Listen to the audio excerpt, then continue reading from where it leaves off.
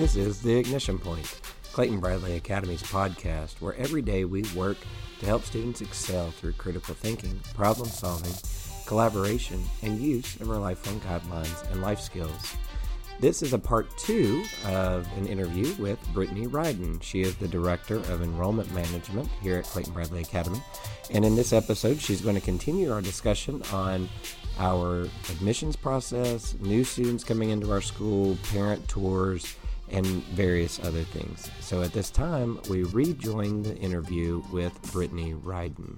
One of those events, we've played with it a lot of names, but we call it Ignite. And it is an event that we invite all these new students to just say, like, come and see what's going on campus. And we run a lower school one as well as an upper school one, and they're a little different. What goes on for a little bit of the Ignite,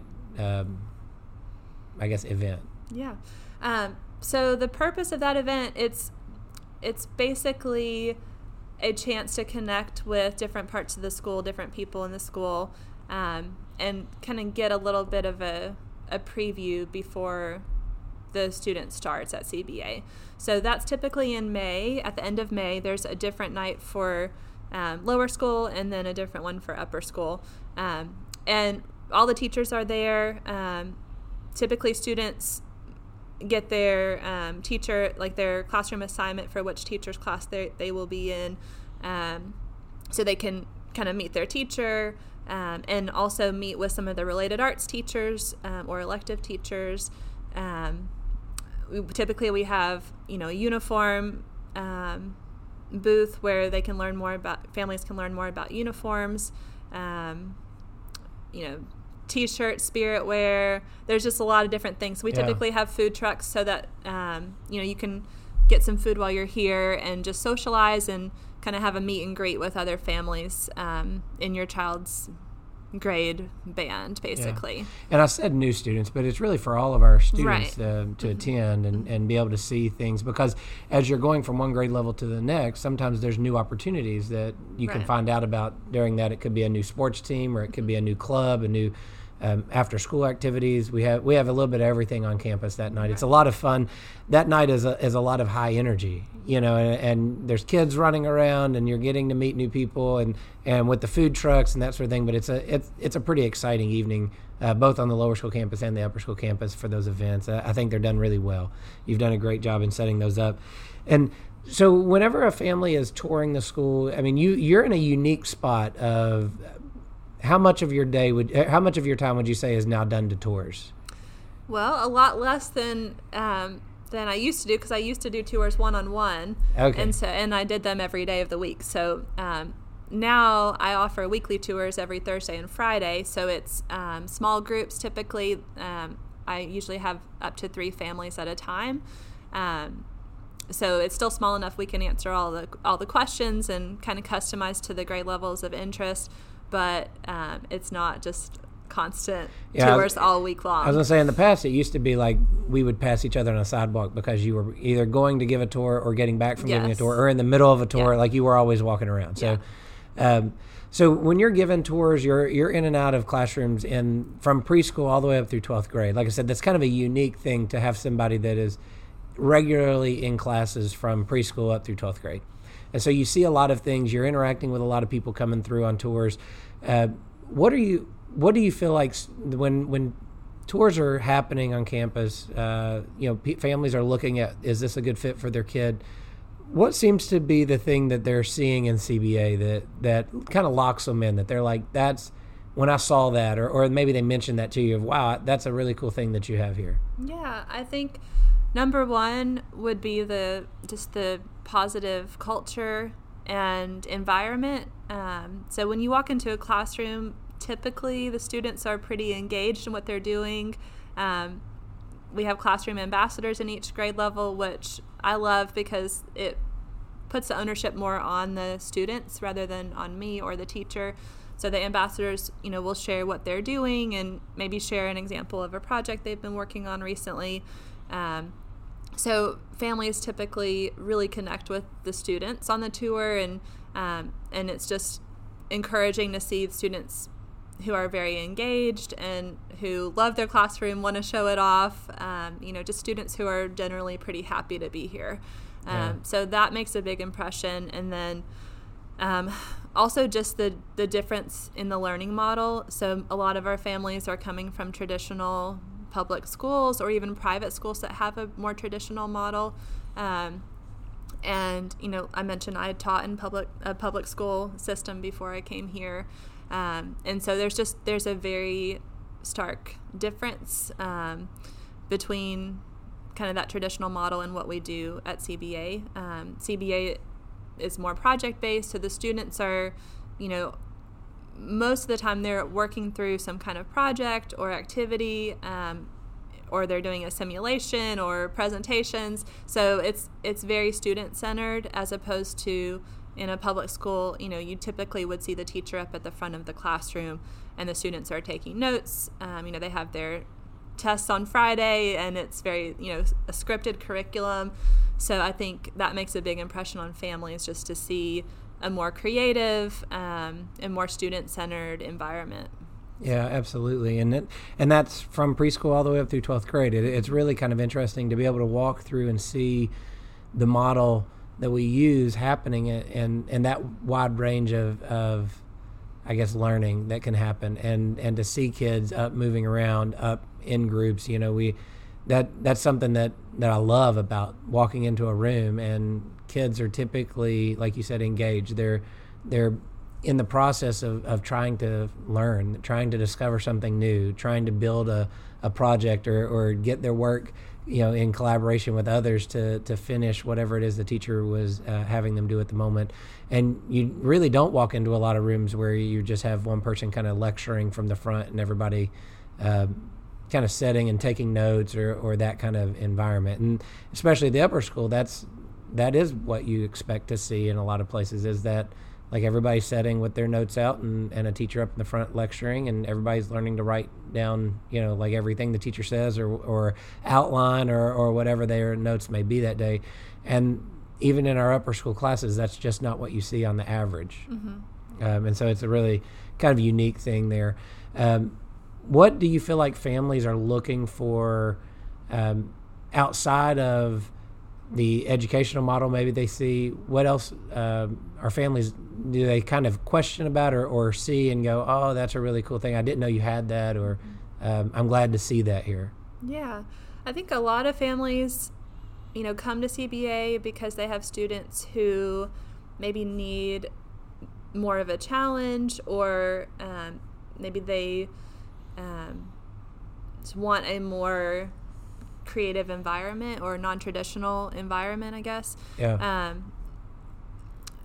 I will say one surprise I think that some families have, since we are a STEM school, I think there's sometimes some confusion on, what we're offering, and I think parents are pleasantly surprised to see that we offer all the fine arts, and we have a theater program that's very popular, and strings is very popular as well. And so I think that's a pleasant surprise for a lot of families, since we're a STEM school.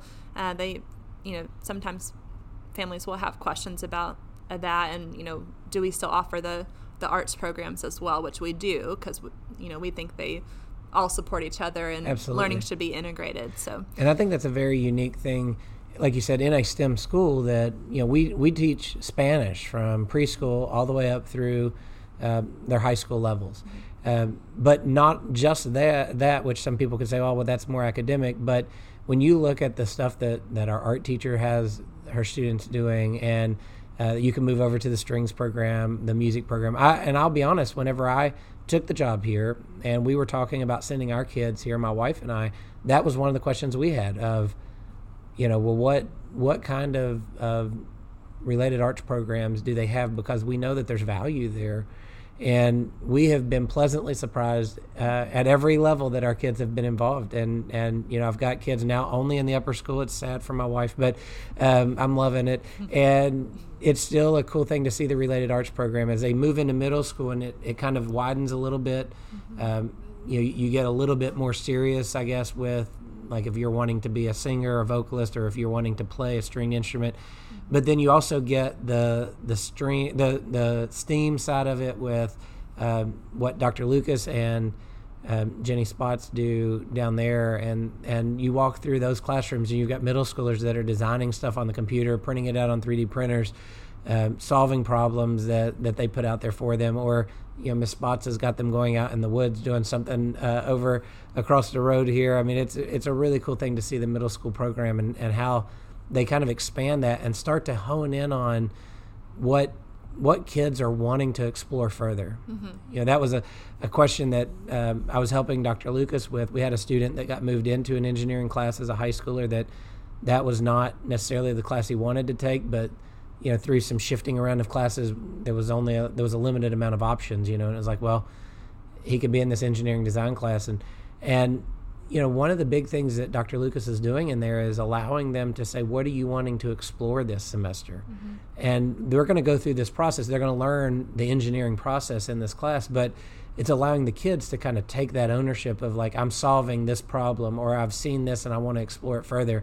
And Dr. Lucas does a great job with them in that. And so seeing how those related arts continue to progress with them, it turns from being a class that they take, once a week in elementary school to something that they're choosing to take as they progress into high school. And you're seeing their passions, their interests. And man, some of those like art students, the drawings that they're able to do in the high school level, and we've had several graduates that have used that art as a springboard into what they want to do after high school. Right. But then you also see it in their strings program. You see it in the vocals. We had a student last year that got a perfect score in All East. Like, that's almost unheard of, right? To have that kind of perfect evaluation. And so the related arts program, I agree, is a really cool part of what we do as part of the education here. I'm sure that surprises some. And I think a lot of families, are looking for a more holistic experience. And so having a lot of different areas to explore is, a draw for them. And having a school that focuses on the personal development and the academics, looking at the life skills and just those citizenship skills, and just looking for a more holistic experience. So I think that's a big draw for a lot of families. And it's one of the things that we talk about. We're trying to help with the whole child. We're not just hoping that they learn academic knowledge while they're with us, that we want to look at what are the skills that someone needs to be successful, right. Mm-hmm. and hoping that we work together to build those in each kid, right. and help those kids then get where they want to be, which from one child to the next is very different. Right.